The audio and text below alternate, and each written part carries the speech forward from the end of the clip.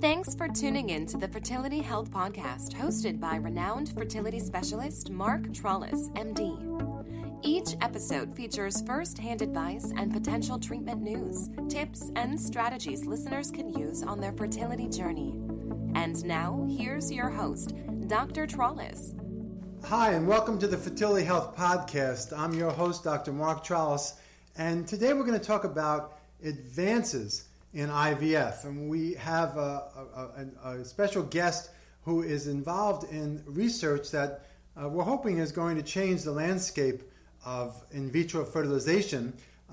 His name is Dr. Kevin Duty. Dr. Duty is board certified in reproductive endocrinology and infertility, graduated Baylor College of Medicine, and he has been voted Best Doctors in America. He's also been past president, serving now, I think past president, Society of Assisted Reproductive Technology. And he was instrumental in all of our SART data changes that have been going on. He's in private practice in Care Fertility in Dallas. And please welcome me, join me in welcoming Dr. Kevin Duty. Kevin, thank you for joining us today. It's a pleasure. Yeah, my thanks for taking out of your busy schedule to join us. Kevin, let's talk about SART initially, and then we'll start making our way into the exciting breakthrough that you just were involved in. So, what do you think during your tenure in SART? What were the challenges in the statistics, and how would you summarize the changes that you made? Well, the success outcomes reports really had not been keeping up with the changes in clinical practice. So the emphasis was primarily on the birth rate per embryo transfer, and many of the cycles that we do don't involve doing fresh embryo transfers anymore. All the embryos might be frozen. Pre-implantation genetic testing is become more and more common. So what we had to do was to recapture cycles. I guess I should back up.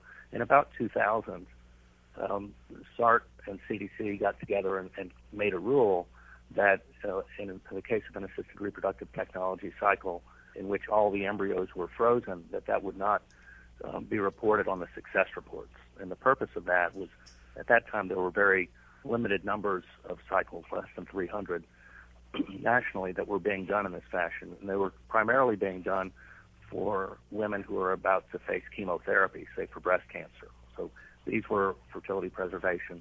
The outcomes were not going to be known within the reporting time frame.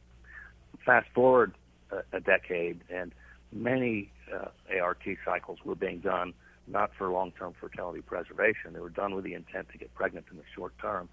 However, they were freeze-alls, and so they weren't being included in the success report. So we had to go through a process of recapturing those cycles. Yeah, and so for our listeners, the way that you could find statistical outcomes from most of the IVF centers in the country is that you can go on www.sart.org. And those are all of the IVF clinics that are members that report to SART. Now, that's not mandated, but what is mandated is the reporting to the CDC. And that is something that all IVF clinics are mandated by law to do. So that website is cdc.gov and /ART for assisted reproductive technology. So we're going to fast forward and talk about, the cost of IVF, unfortunately, without having mandated coverage throughout the country, is exceedingly difficult for many patients who need IVF and otherwise are having difficulty coming up with the funds to do that.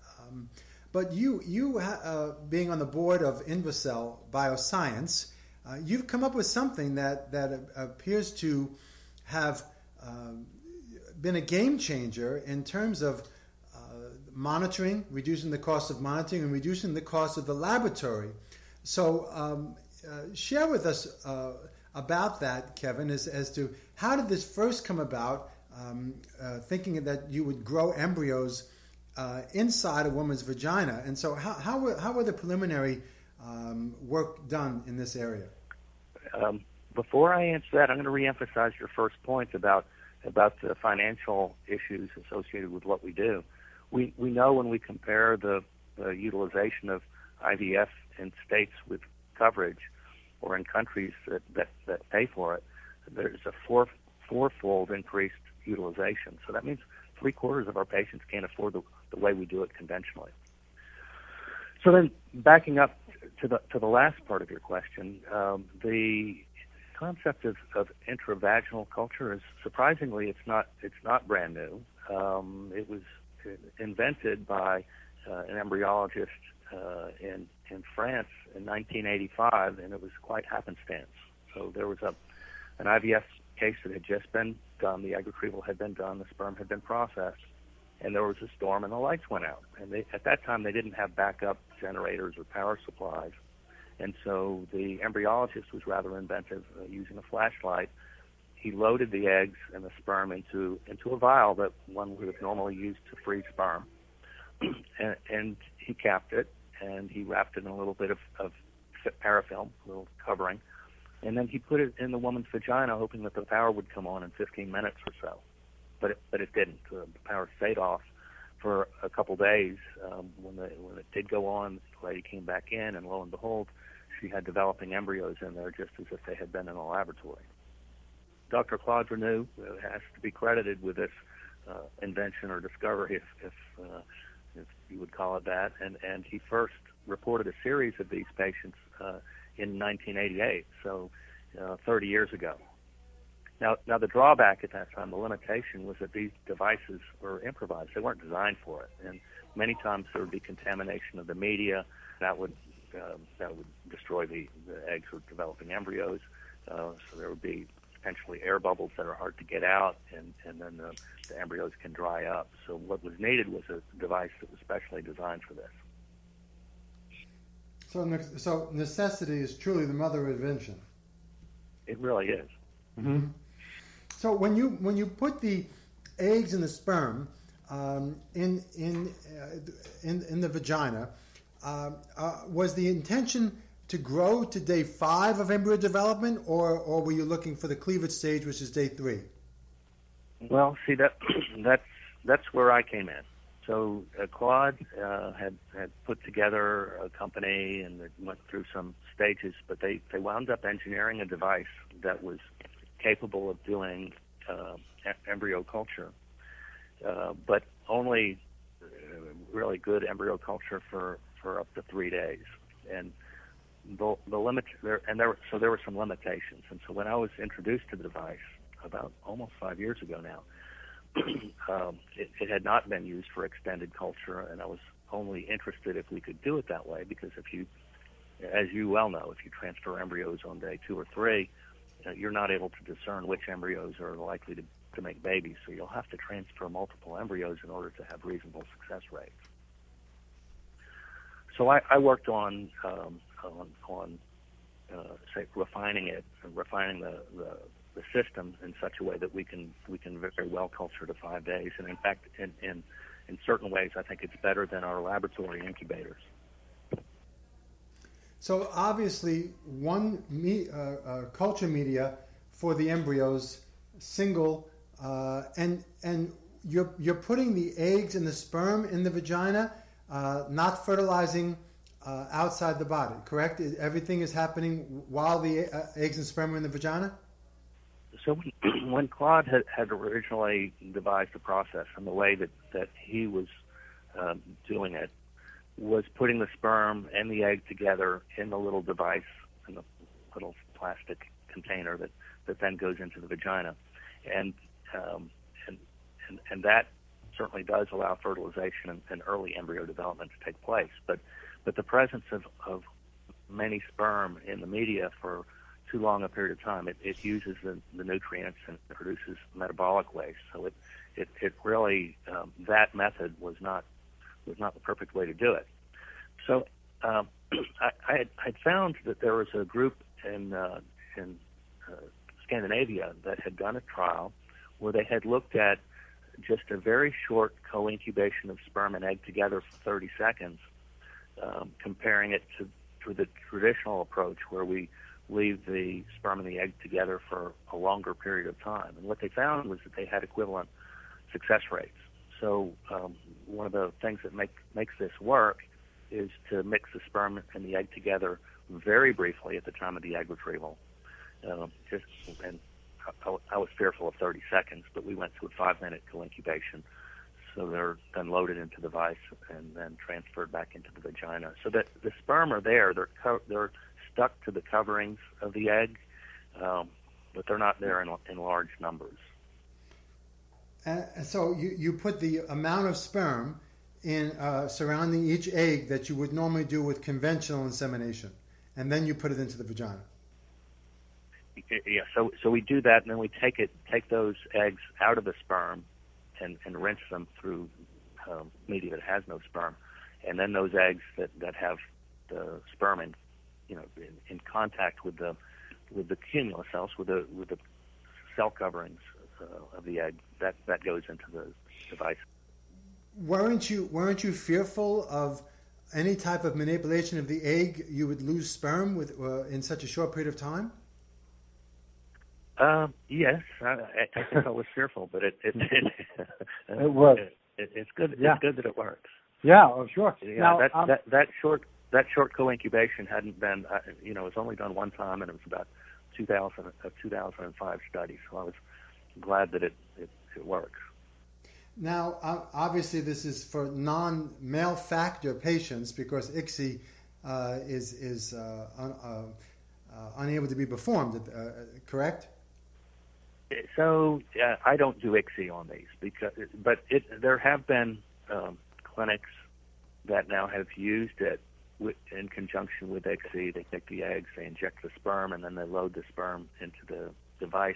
I don't like that because I think part of the quality assurance, quality control in an IVF laboratory with ICSI is being able to follow up on your fertilization rates and see how many of the eggs will end up going atretic. And this process really doesn't readily lend itself to that. So they would inject the egg within minutes of egg retrieval?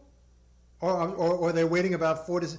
How many hours before insemination? Is it about 4 to 6 like it normally is? So, yeah, and this is interesting. So, the 4 to 6 hours, I tried to figure out where that came from. And the, embryologists and might say things like, well, the egg needs to mature a little bit more because, we're retrieving at 36 hours and it might not be normally ovulating until 39 or 40 hours. The fact of the matter is, the reason that people use 4 to 6 hours is that we like to do our IVF in the morning, and we don't like to be coming in the middle of the night to check at 16 to 18 hours later to check for fertilization. So it's really the primary purpose of that delay is to allow the embryologist not to have to come in at 2 or 3 in the morning for the fertilization checks. For the fertilization check, so if you wait 4 to 6 hours, then you could wait fertilization checks to the next morning. The earlier insemination, they would have to check later on in the day. Right. Now, I think with time-lapse now, and if you're using time-lapse incubators to check fertilization, then it would, and this is what I think is really the main benefit potentially to time-lapse, is that it can kind of improve the workflow in the IVF lab, because it'll allow you to do the fertilization check whenever you want to. It's been recorded. Right. So the study that you all published in JARG, the Journal of Assisted Reproductive Genetics, it not only was talking about equal success in a small study, albeit, but not only talking about equal success from the conventional fertilization versus intravaginal culture of embryos, but you also talk about minimal stimulation, minimal ultrasound monitoring. Could you elaborate on that? Yes. So we strongly felt that the reason that we were doing this was because to improve access to fertility care, and we felt that we needed to approach the whole IVF process differently and to simplify it on both ends, not just the laboratory end, but also the great complexity that our monitoring involves. And as you well know, within the last few years, we have really very reliable methods to predict the response to the fertility drugs. And actually, there are two markers. I'm an old guy, so back in the day, we used to use things like age, and that makes no difference. There are really only two things that predict response. One is the AMH level, and two is the body weight. And using those together, we preset a dose, and we don't do any blood testing or monitoring during the stimulation until the 10th day. After 9 doses on that 10th day, we do a single sonogram to determine when the follicles are likely to be ready, and then we, on that day, make a judgment. Are we going to trigger them today? Are we going to trigger them tomorrow or the next day? And the patient is, at that one visit, given their instructions for trigger or to continue dosing and then trigger, and their time to come in for the egg retrieval. So we simplify it all. There are either two, depending upon which protocol we use now, we have either 2 or 3 visits during the entire process all the way to transfer. So obviously tons of questions come to mind. I'm as old school as you, and you have BMI, body mass index. You think that's more reliable combined with an AMH than including antral follicle count? So yes, I do. I do think that, so up until about 2 years ago, when there wasn't an automated, very reliable, reproducible AMH, then we certainly oftentimes would see cases where the patients didn't respond as predicted. Now the 2 automated systems that are out there that are very reproducible, that together with the body weight is allows us to predict with good accuracy the response. Now we're very careful. We do an antral follicle count just for a reality check and make sure it's consistent with the AMH, and then we repeat the AMH twice. We do it twice just to make sure that there wasn't any laboratory error. Yeah, fascinating. I would, yes, go ahead. And I would emphasize that we use body weight, not so much body mass index. I always give the analogy that my wife and I have the same BMI, but I'm 50% heavier than her because I'm a foot taller, right? And so if we were to each drink 2 glasses of wine, her blood alcohol level would be much higher than mine. I've got the bigger volume of distribution, so it's weight-based. Well, we're not going to go into your social practices, but I appreciate the analogy. But so age, not as much of an issue. You have AMH and body weight. Fantastic. Now, so given that you've virtually eliminated the lab and minimal to no ultrasound monitoring and blood work, without giving specifics of costs, Kevin, what percentage reduction in cost are you looking at from a standard IVF versus intravaginal culture? It's half the price. Oh my goodness! Isn't that fantastic? Wow. Well, it's. I was going to add one other thing. After we've been doing it a lot, what we have found was that the best embryos actually develop more quickly in the vaginal culture than they do in the IVF labs. So we started to see 6 fully hatched embryos on the morning of day 5, which are virtually never seen in an IVF lab, and it made us recognize that our IVF incubators are really not designed to be natural, and that they were designed with quality control in mind, so the temperature doesn't vary. But you and I know that there's a daily variation in temperature, that it's lowest in the morning because you've been inactive all night. You start moving around, your temperature goes up because of the heat generated by the muscle activity, and that's daily. And we also know that there's a temperature shift because of the progesterone that's released after ovulation. So there are 2 things going on that just aren't mimicked by our incubators. Right. Yeah, excellent. Okay, so question about your stimulation protocol. in the study you used an agonist.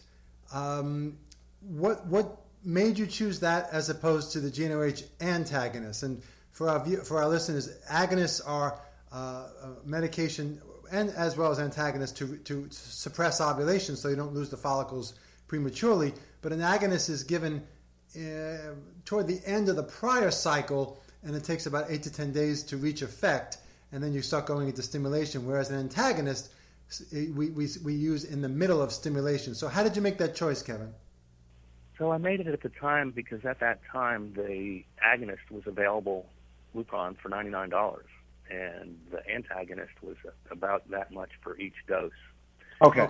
We now do 2 different stimulations, and you'll also notice in that study we didn't include women that had a high AMH level.